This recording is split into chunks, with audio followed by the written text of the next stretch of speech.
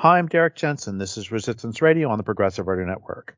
My guest today is Caitlin Roper. She's an activist, writer, and campaigns manager at Collective Shout for a world free of sexploitation, a grassroots campaigning movement against the objectification of women and sexualization of girls in media, advertising, and popular culture. She's a founding member of Adopt Nordic WA and a co-founder of the Feminist Academy of Technology and Ethics. Her upcoming book, Sex Dolls, Robots, and Woman Hating, The Case for Resistance, will be published by SpinFX Press in late August. So first off, thank you for your work in the world. And second, thank you for being on the program again. Thanks very much for having me, Derek. So I guess let's just start with a really broad question. First off, what are sex dolls and what's wrong with them? So sex dolls are lifelike, anatomically correct replica women. They're made of silicone. They are made in the likeness of female porn performers usually, and they come with penetrable orifices. So they have openings at the vagina, the anus, and the mouth, and they're marketed for men's sexual use. So they're typically female-bodied, made for men, and they are also there can be a robotic element as well, where they're still the silicone sex doll body, but paired with an animatronic head. But they're really still very primitive. Like some advocates have even suggested, in the next couple of decades, they mean men, could be falling in love with and marrying sex robots. But really, they can't walk, they can't even stand. They're so primitive that those ideas are just quite far-fetched, really.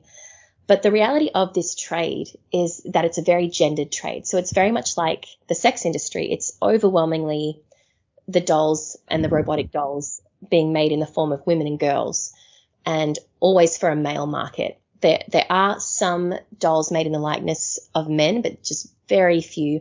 But even where they do exist, they're often still marketed as being for men's sexual use. So, for example, there's a number of sex doll brothels around the world, but in one of them, they have a couple of male-bodied sex dolls, and they're listed under the category gay. So they still know who the market is, and they know that it's men.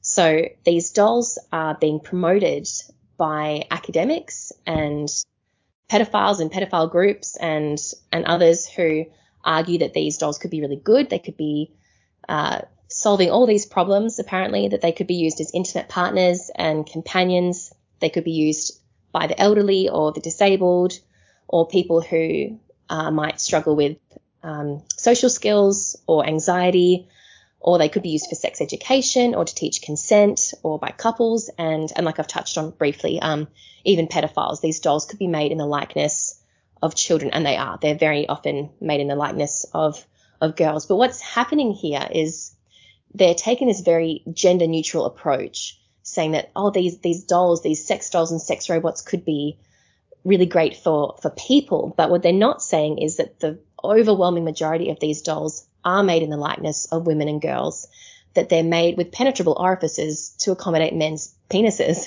So they're made for men. They're produced and designed for men. And when they're saying that they could be used for people, what they mean is, elderly people, they mean elderly men, or disabled people, they mean disabled men. So this is really a gendered industry, and this is not the argument that's being made. It's being promoted as it could be good for everyone and could benefit everyone. But it's really, it's something that is supposed to be seen to benefit men. Well, I mean, if you believe that men having sexual access to a replica woman on demand is a good thing. But there's very little consideration, if any, as to the implications for women and girls from this, the way that women and girls will be harmed, the way that this contributes to the objectification and dehumanization of women, how this perpetuates rape culture or men's violence against women, and just the harm that is done to women and girls.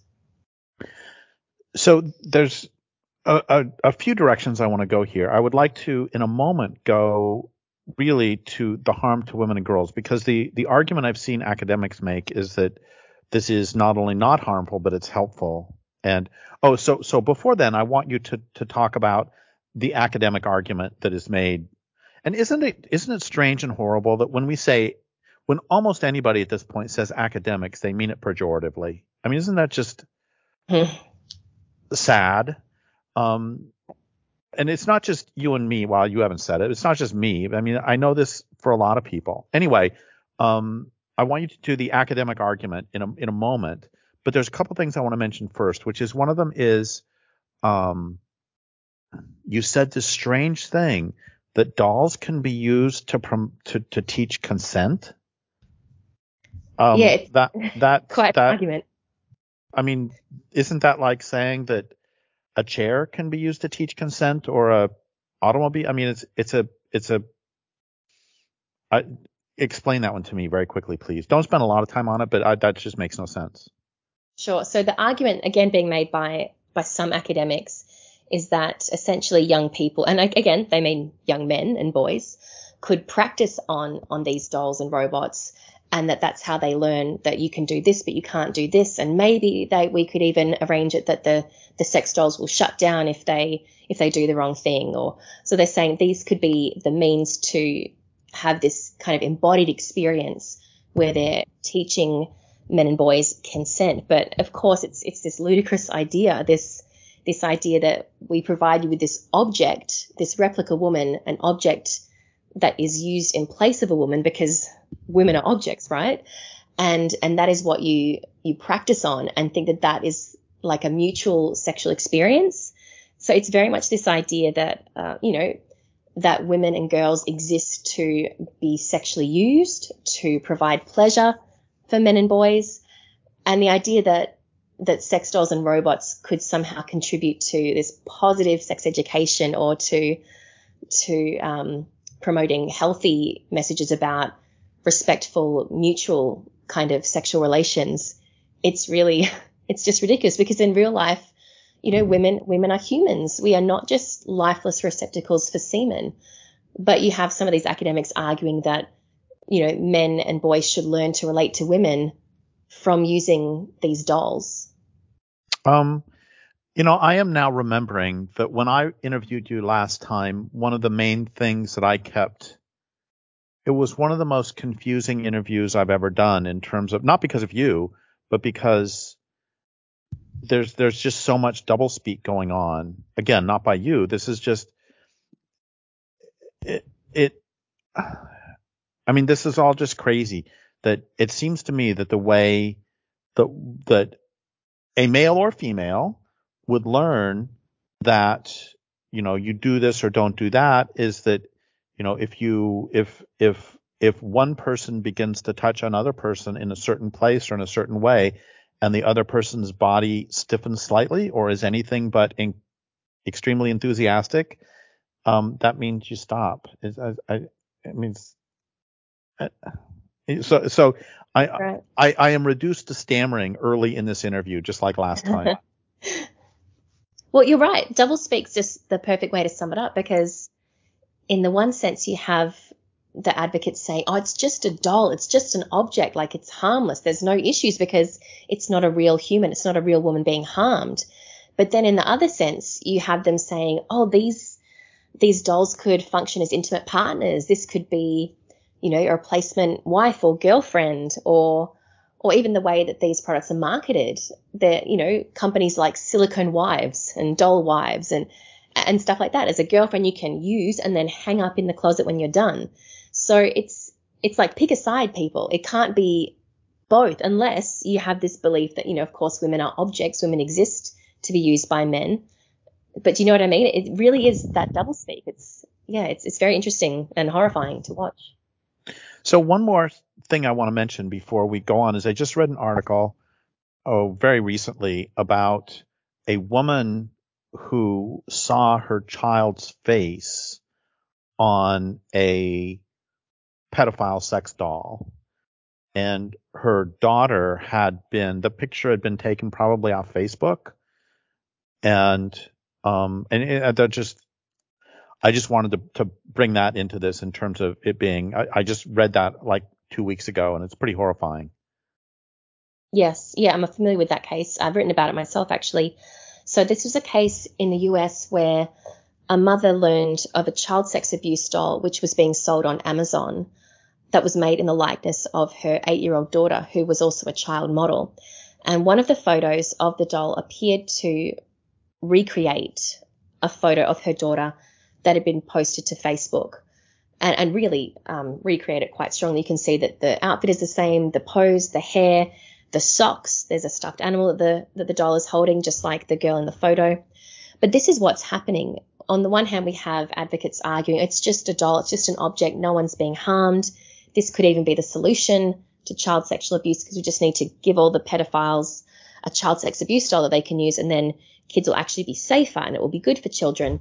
But what we're seeing in reality, apart from the fact that it's a nonsensical argument and it just doesn't work that way, but we're seeing actual children being involved in men's use of child sex abuse dolls. And that can be through the customization of dolls. I've seen over the last couple of years a number of child sex abuse doll manufacturers offering to customize dolls based on a photo. So the customer, that the man can supply an image of a girl or a child, perhaps that he's found online, or someone that he knows in real life, perhaps someone in his care, and he can submit that photo and they will make a doll with penetrable orifices modeled on that girl. And there's also circumstances where I think this has happened even twice in Australia in the last year, the last few months even.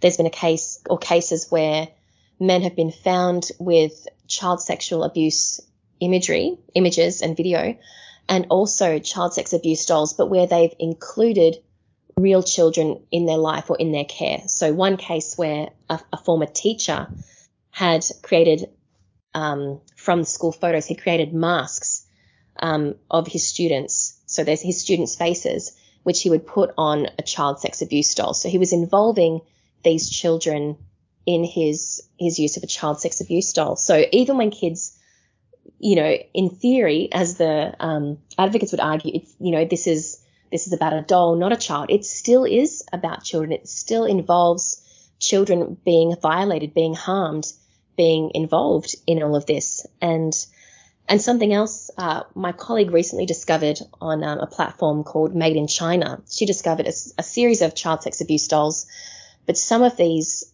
sellers were offering, again, that service of customizing a doll in the likeness of an actual child with customer-supplied photos. And after my colleague Lynn exposed these dolls on Made in China, the platform did act fairly quickly to pull a lot of them. But what we realized is not only are the dolls, this specific brand of dolls that were being advertised as being, able to custom make the dolls, but when we looked at them, we thought, how many of the dolls that we've already seen here are actually made on the likeness of real little girls? And then I realized how many of the many dolls I've seen over the last number of years, childlike dolls, how many of these are also modeled, at least in part, on an actual child? Where do the manufacturers come up with the face or the hair or the body type or any of these things? Are these all just hypothetical girls, or are many of them actually replicas of actual girls? So let's go to give the academics best argument. Give the academics best argument for why this is not only not harmful but in fact helpful.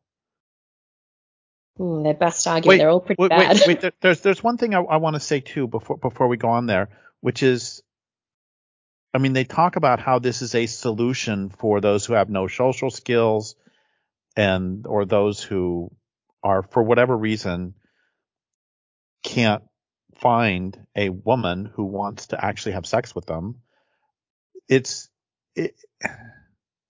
Well, two things. One is I mean, I have known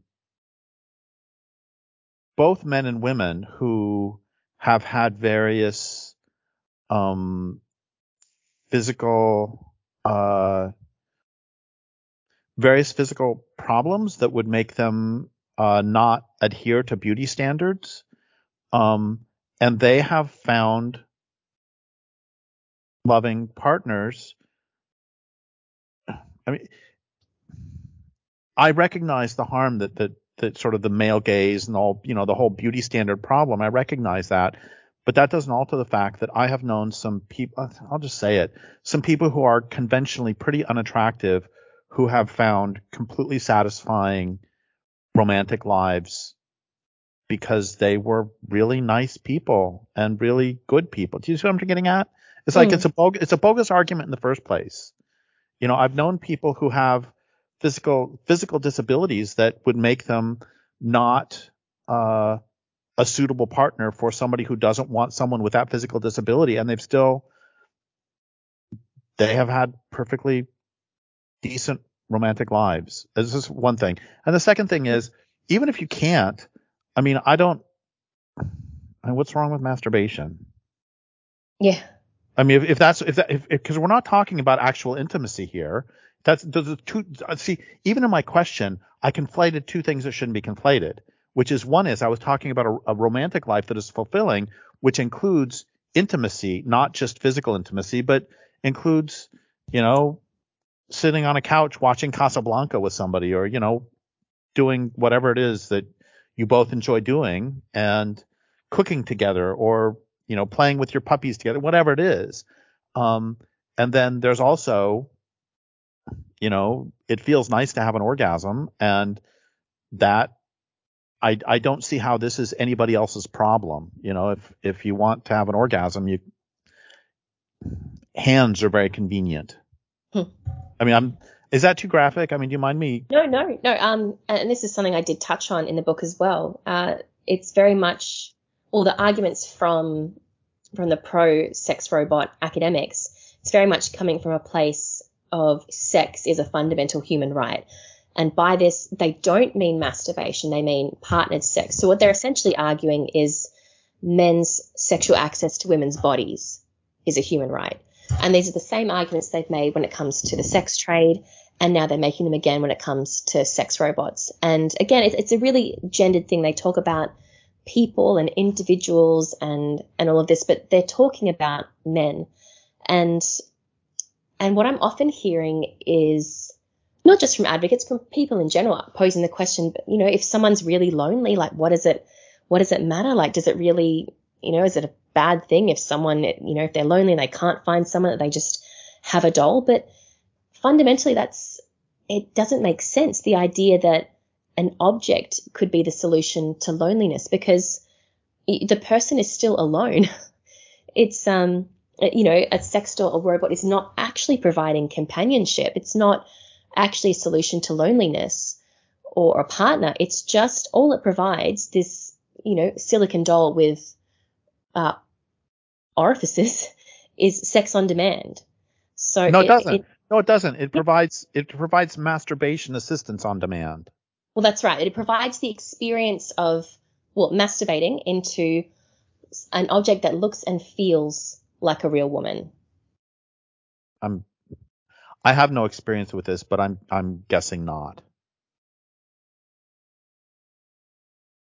Sorry? I have no experience with this, but I'm guessing not. I'm guessing it still doesn't actually feel the same. I'm guessing that, apart from which this is, this is my problem here. I'm parsing this out, but part of what it is here is a person who wants me. That's part of the feelings of sex. It's not just the friction. It's also the connection and the sort of the magic of it.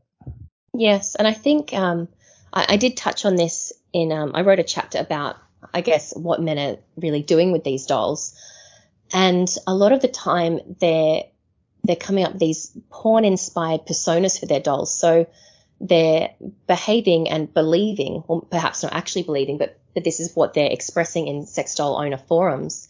They're talking about their doll as though it is a partner, and attributing personality traits to that. And it's things like, my doll is super horny. She wants me all the time. She can't get enough. She likes to be violated. She likes the violence, all of those things. So they really buy into this kind of porn fantasy that they do have this woman, basically an object who's available for sex on demand.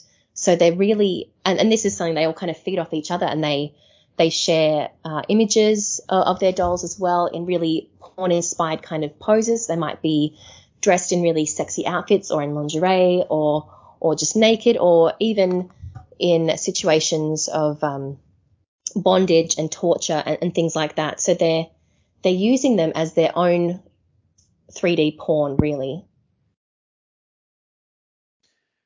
Yeah, which is kind of getting to the point, isn't it? Yes. So now that I've interrupted you a bunch of times, it's, can you give the argument, the academic argument for why this is a good thing? And also, before we go on, I just want to thank you for calling it a child sex abuse doll. That, like, the word pedophilia has always, even though I use it just so people know what I'm talking about, has always really offended me, because you have a bibliophile as somebody who loves books, what's another file? A gastrophile might be somebody who likes to eat. I don't know what. I can't think of any other PHILEs right now, but it means love. And pedophile doesn't love children. I mean, you've got this whole long list of bibliophile and a bunch of other. Francophile loves France. Anglophile loves all things English. And then whoops, that doesn't really fit. So I've been using the term pedosadist. But again, it's really difficult because, I say that, it's like, huh, what are you talking about? But I like the child sex abuse doll because that's very clear, and also it's not buying into the pedophile language. Yeah, so you're right. Thank you for that. Yeah, no worries. Thank you for, that's a really interesting point that you make. So sex robot advocates, the academics, the arguments that they're making, I mean, essentially I think it boils down to this, that sex is good, therefore more sex is better, therefore sex dolls and robots help everyone have access to more sex or masturbation or orgasms or whatever they mean. But it's very much about men, and a lot of these academics, they really sound like men's rights activists. They're making these incel arguments. They're arguing that if men don't have access to sex dolls and sex robots, if they can't use them whenever they feel the need or in the way that they like, that they're sexually deprived and that they're suffering. And its argument is just, I don't know. As I was doing the research on this topic, I was really shocked, and perhaps I shouldn't have been, but that I couldn't find, apart from feminist anthropologist Kathleen Richardson, who's done some great work in this space. Other than her, she was essentially the sole voice that was critical of sex robot technology from a feminist perspective. But just about everything else that I was reading made the argument, this is great. This is a great idea. This will be great this will, be the solution to loneliness. It will have benefits for health and well-being. Essentially, the argument being made really is that sex is good, more is better. And this is the means to that. Don't they also argue that, and this seems bogus to me, but you can tell me how and why it's bogus in a moment, that this would both reduce rape and also with the child sex abuse dolls would reduce, what's the word they use? Contact offenses, would reduce the rape of children, because if they're getting to rape the doll, then they won't rape a child. That's an argument they make, is it not? That's right. And it's quite a far-fetched argument with no real evidence. The idea that men can practice raping and sexually abusing, and that this will somehow make them less likely to rape and sexually abuse women and children, it's not an argument. And even in the case of the child sex abuse dolls, again, the argument is always made, this could be the solution to child sexual abuse, this could prevent it and everything. But in the last year or so, I've been documenting cases where men have been found in possession of child sex abuse dolls, and almost every time they're also sexually offending against children in additional ways. They are almost always in possession of child sexual abuse material, which is, images and videos of children being raped and sexually abused and tortured. Sometimes they're offending in different ways as well. Contact offending. Sometimes they are secretly filming children or all kinds of things. So this idea that that these products will somehow prevent that, I mean, it doesn't make any sense, and it's not borne out in the reality either. So let's just dump off all pretense that this is good for women and good for society. And let's make the case to me that, okay, so I remember we had this discussion last time, but I want to go over this again just very quickly, that neither one of us is opposed to masturbation, right? Mm-hmm. So I can't even believe that in a public radio question I asked that question. But so what is if we don't perceive these as humans to have, as pseudo humans, as robot humans to have a quote relationship with, if we perceive these as masturbation tools, what's wrong with just having a fancier masturbation tool than the man's hand? Why is that? Because it's not the problem. I'm trying to define very clearly the problem. And the problem isn't masturbation. The problem is, take it over. Well, I've got a quote in the book from a sex buyer who's this is something he wrote on Twitter to a woman who had formerly been in industry, which I think sums up what they want and how it's. Well, I'll read the quote. He says to this woman, "Your performing body is all we want. If sex robots were already developed to a point where they can mimic women in both desirable behavior and body, we would not have any more use of you. Until then, I'll visit the brothel every 2 to 3 weeks." So I think what that shows is that it's not just about the sexual experience or the sexual relief or the orgasm or whatever, but it's about wanting to experience or mimic the experience of controlling a woman, of having a sexual encounter, very much like a sex buyer kind of sexual encounter, a transactional encounter where the man is in charge, the man is using the woman's body in the way that he wants, and that it's all about him and what he wants, but that it's not, that there's some sort of distinction, I suppose, from just masturbation, if that makes sense. Well, and then there's also the right now I am writing some stuff about how postmodernism has become so prevalent when it makes so little sense. And very quickly, the postmodern argument is that there are all these narratives in society, and how do you tell what narrative is true, which is a very good question. But then their answer is there is no reality and there's only narratives. And that's just nuts. And it's so self-evidently nuts that, like, how did this get to be so big?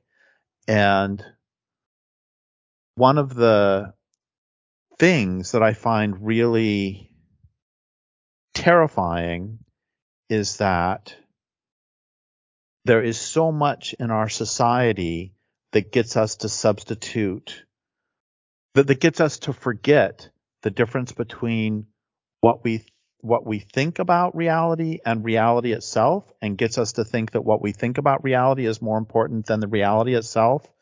And so I'm sorry to go so far afield, but I remember reading a while back that back decades ago, back in the 1960s, when they had Gilligan's Island, there were people who would write to the Coast Guard and say, protect them. And in the 1970s, there was a show, Marcus Welby, MD, which was just a drama about a doctor. And there was like 50,000 people a year would write to Marcus Welby, the show, with their medical problems. And that's, as we are increasingly surrounded by a virtual reality, even the word virtual reality, it's not a virtual reality. It's a screen. It's a computer. It's not alive at all.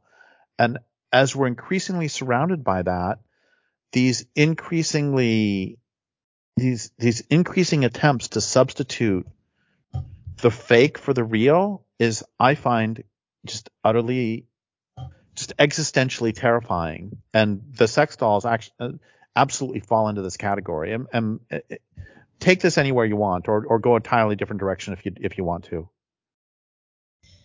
Yeah, sure. I mean, that's a really interesting point that you raise, and absolutely, sex dolls and sex robots do fall under that. I think what's really interesting about how the men relate to sex dolls, well, I mean, for the most part, it's the sexual use that the men want.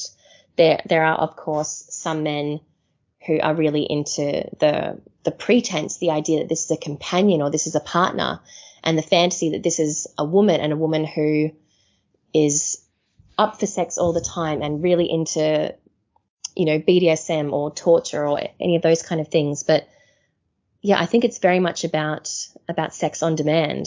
And I think, yeah, the reality is when we live in a system of institutionalized male dominance, we need to talk about real power relations and the idea that any narrative, there's just so many narratives and they're all valid or something.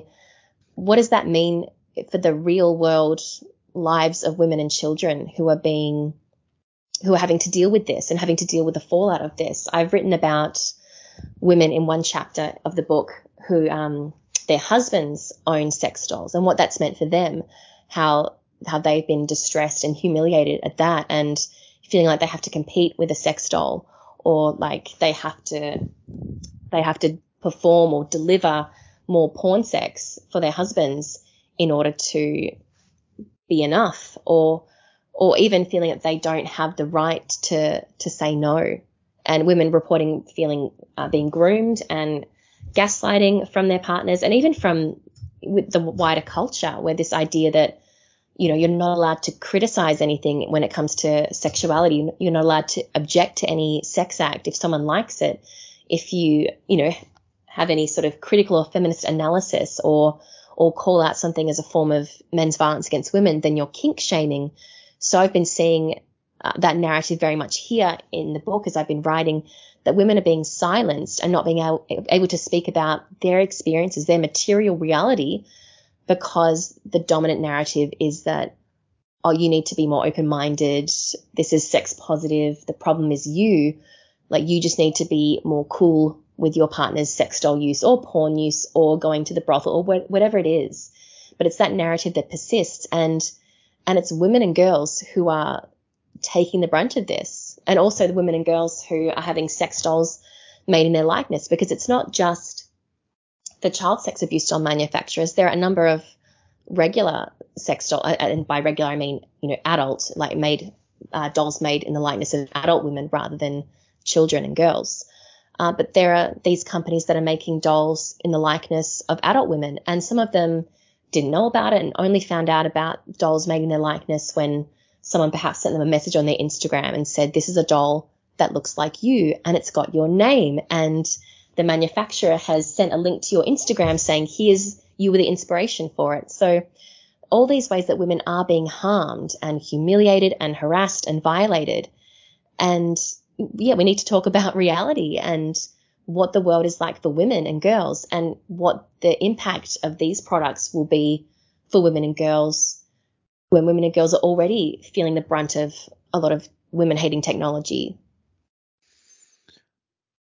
So 2 directions to go here. One of them is that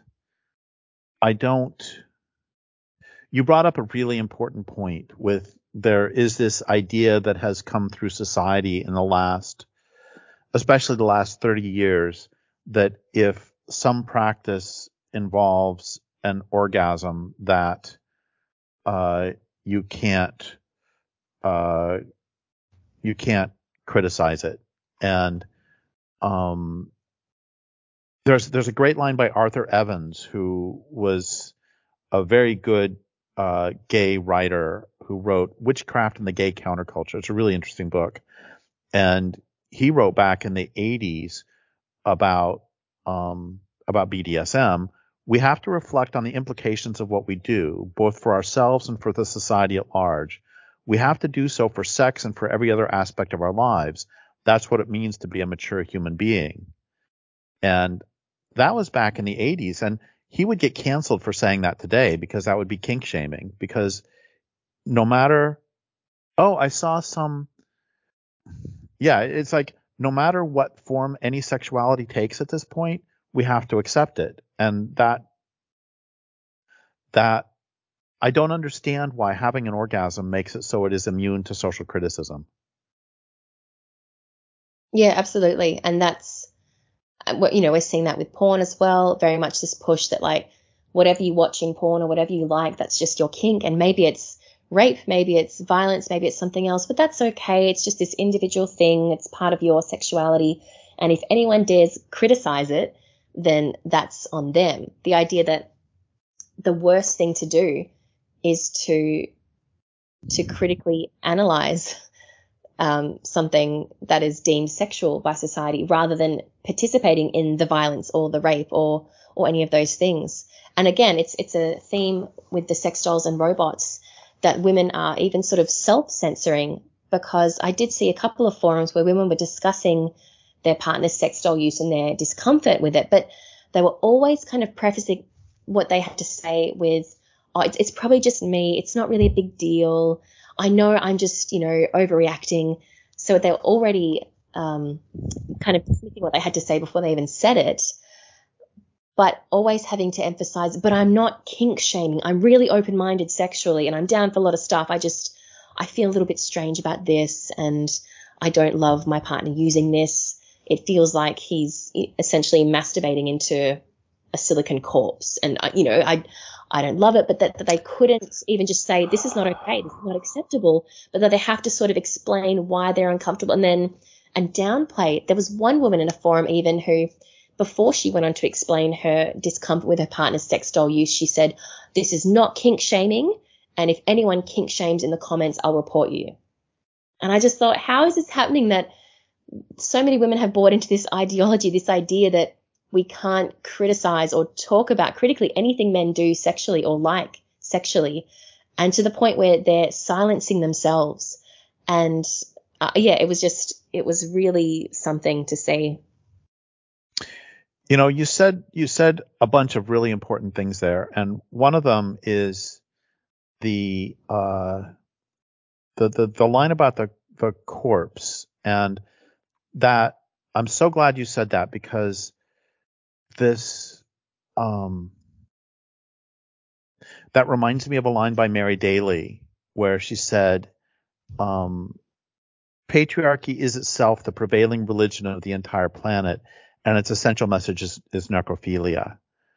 And then let's bring in one more thing, that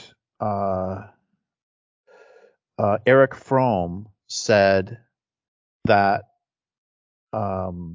Lear Keith says necrophilia is the endpoint of sadism, and Erich Fromm said that necrophilia is the passion to have absolute and unrestricted control over a living being. And I am not being hyperbolic when I say that talking about a sex doll is pretty much I would not argue with somebody who said that was necrophiliac, and I think that use of her word, a silicon corpse, is extraordinarily important. And there's one sort of prominent sex doll owner who, for whatever reason, gets a lot of media coverage. I suppose it's sexy and interesting or whatever. But he's talked about one of the reasons he likes sex dolls and owning multiple sex dolls is because it's the closest thing to necrophilia while still being legal. And we've also seen some really great feminist analysis from some of the different women I meet with at the Feminist Academy of Technology and Ethics. There's a book coming out either this year or early next year And one of my colleagues, Shirley McWilliam, writes about sex dolls and robots as dead body objects. She talks about sex doll as a dead woman and a sex robot as an animated corpse.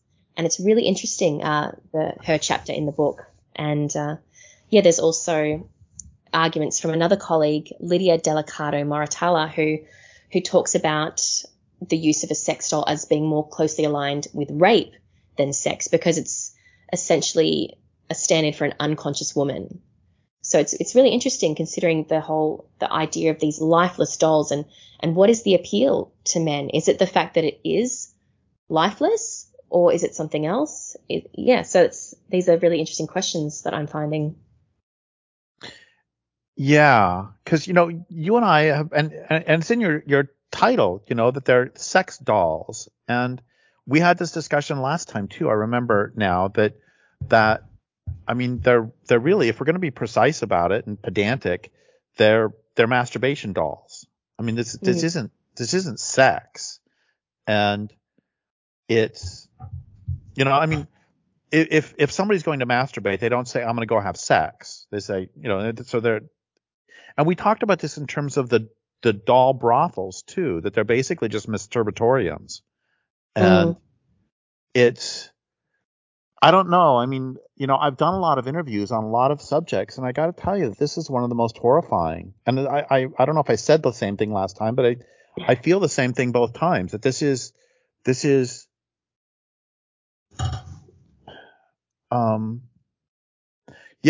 just,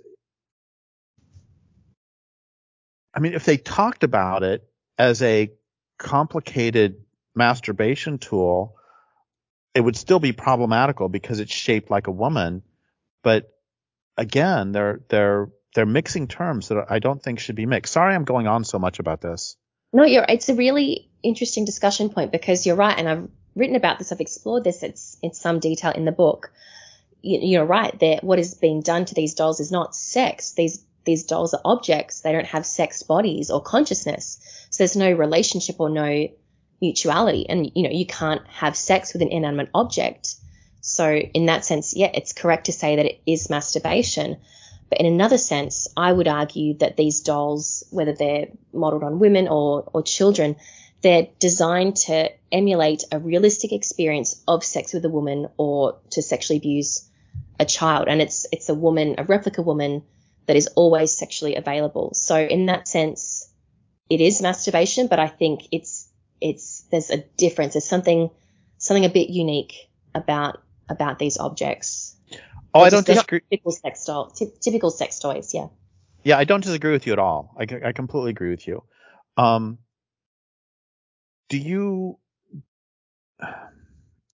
The title of the book, Sex Dolls, Robots, and Woman Hating, is, I mean, you bring in woman hating, and you've talked about objectification. Can you make the case for hate here? I think you've done it, but can you bring that home?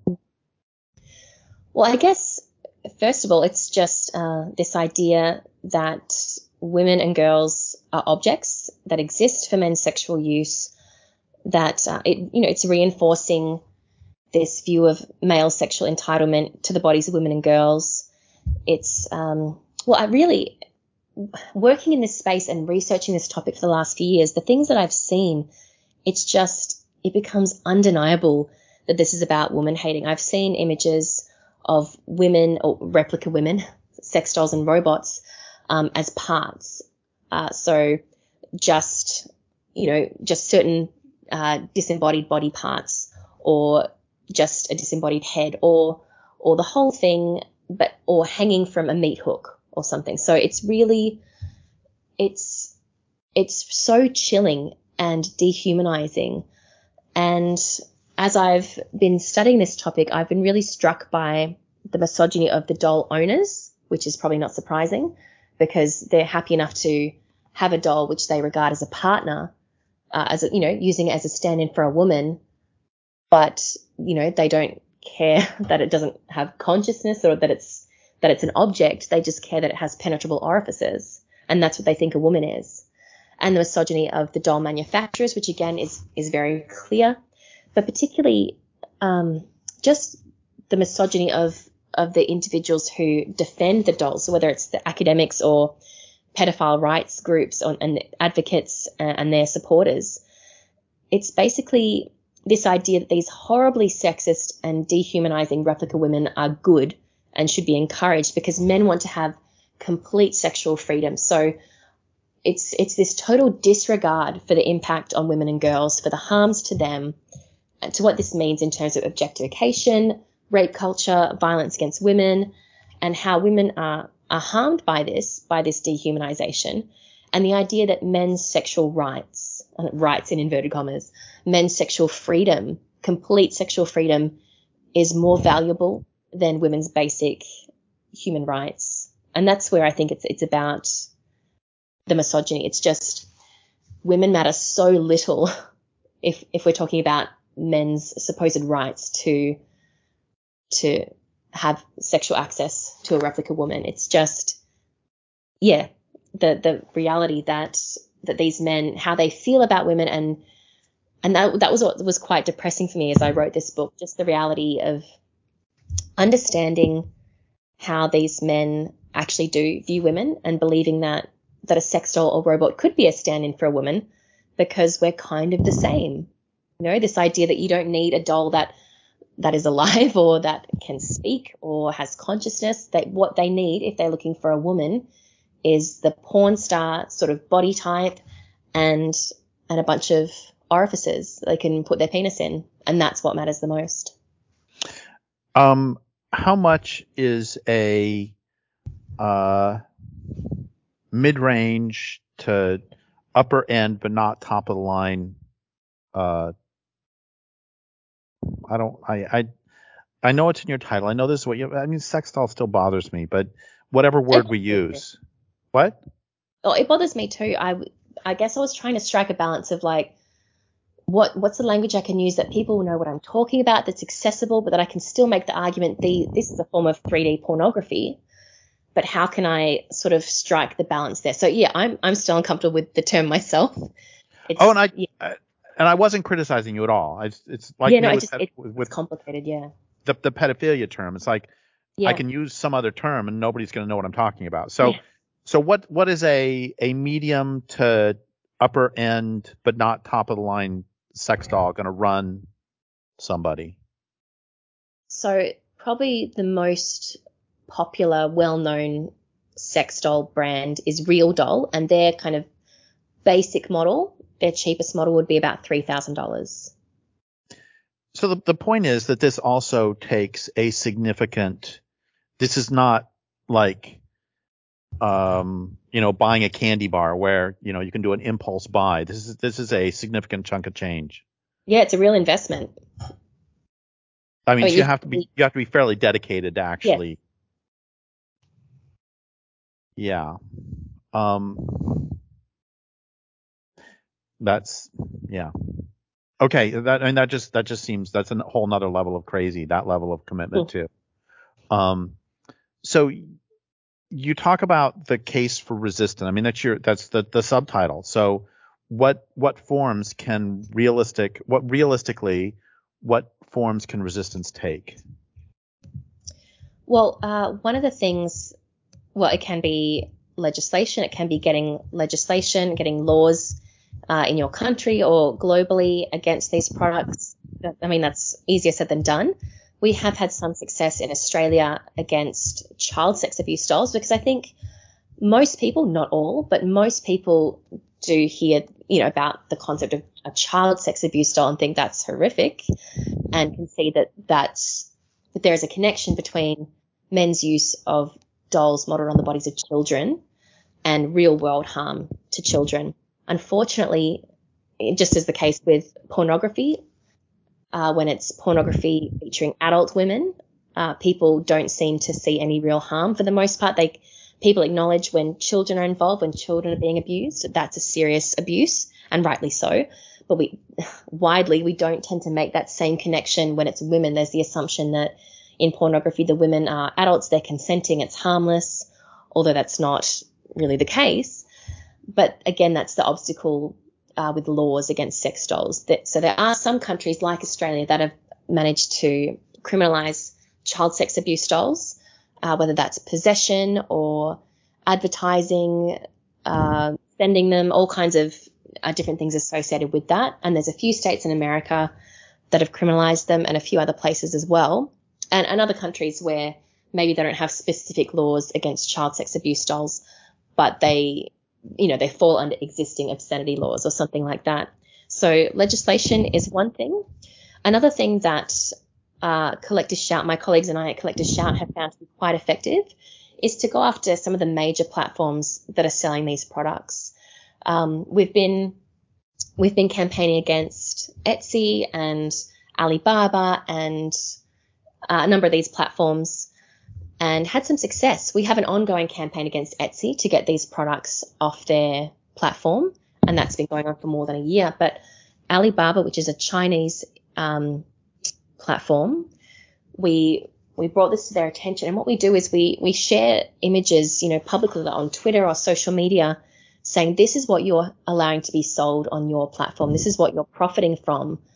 And in the case of Alibaba, we found not just child sex abuse dolls, but dolls modeled on the bodies of toddlers and infants.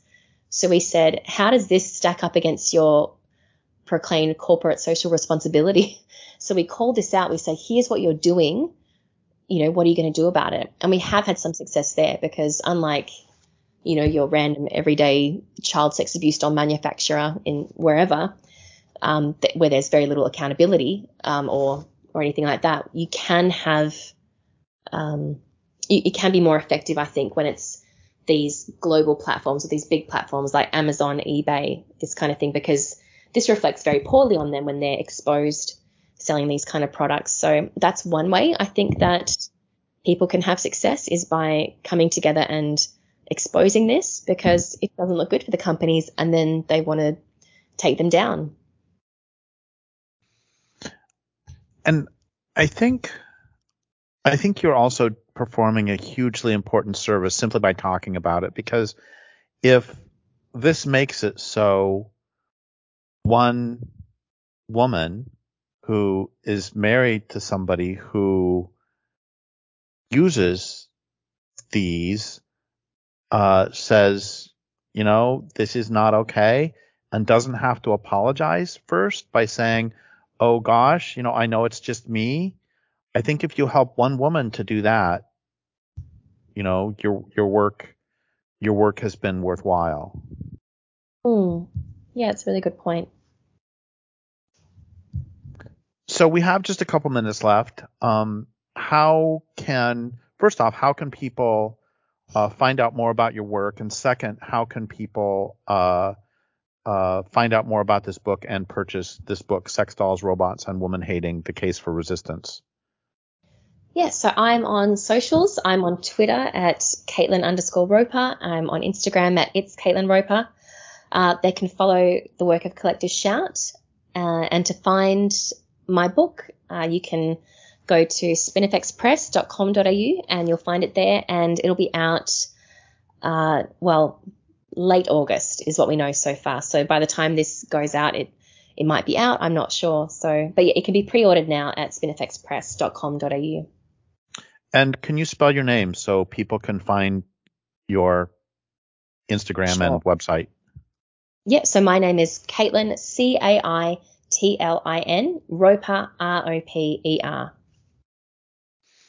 And is there anything that you've wanted to say about either this or women or woman hating or resistance that I haven't given you the opportunity? Oh, really just that as I've been writing this book, it's been making me really angry. And even before just doing the research, I've been very angry and thinking people need to know about this. But just this idea that, we should be angry. This is so abusive and misogynistic. And the idea we're supposed to accept this as normal, or it's about sexual rights, or it's about health and well-being, or whatever it is, or loneliness, or preventing child abuse. Like, we're being lied to, and women should be angry. We should be angry. We should be calling this out. And I hope, after reading my book or even just listening to this, that I hope more women will feel like they have a right to be angry and they have a right to call this stuff out. Well, I really want to explicitly thank you for taking on this issue because, as you said earlier, there are not many who are speaking out against it. You can see lots of articles on, Vice or, whatever other um, so-called journalistic enterprises supporting it, but you don't see very much opposition to it. So I just want to really thank you for, sort of having the courage to take this on. Yeah, thank you, Derek. That's really kind of you. Well, thank you again for being on the program, and thank you for your work in the world, and I would like to thank listeners for listening. My guest today has been Caitlin Roper. This is Derek Jensen from Resistance Radio on the Progressive Radio Network.